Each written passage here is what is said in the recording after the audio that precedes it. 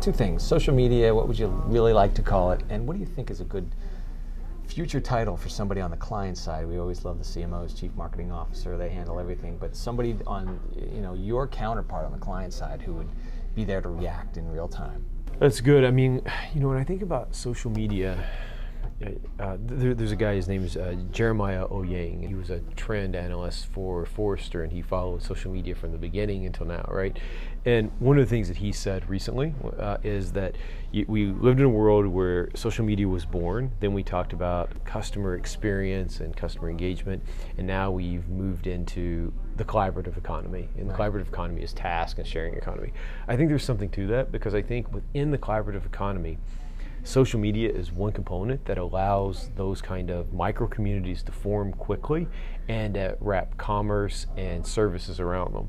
I think that is the evolution, and I think if we start thinking in the terms of what that collaborative economy looks like, it changes social media from being about pushing tweets on Twitter and Facebook posts to something super meaningful, right? Because it's an economic driver at that point. So I mean, when I think about it more in those terms. As far as titles, I mean, internally, we have titles like cultural strategist. We have a pilot who's that individual who's making those quick turn decisions.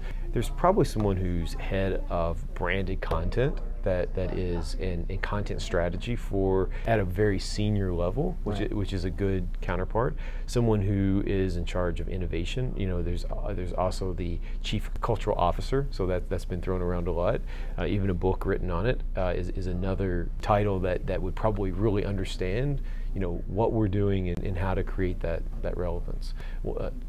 If I think about the future, and I think out a little bit from where CEOs and CMOs will go, I think we're going to move into this world where we have companies that are completely fragmented, right? You have makers and creators and all of these individuals who are coming together, and you're co-creating products, brands, you're sharing in the revenue, and I think you have to have a different kind of CMO even, and probably call it something different. It's almost like we toss around this term of someone who knows how to manage a distributed ecosystem, because companies still think that everything they build is within their four walls. That's going away very rapidly, because with the makers movement and creators and all of those things, it's a completely different set of skills that are required to manage that kind of infrastructure.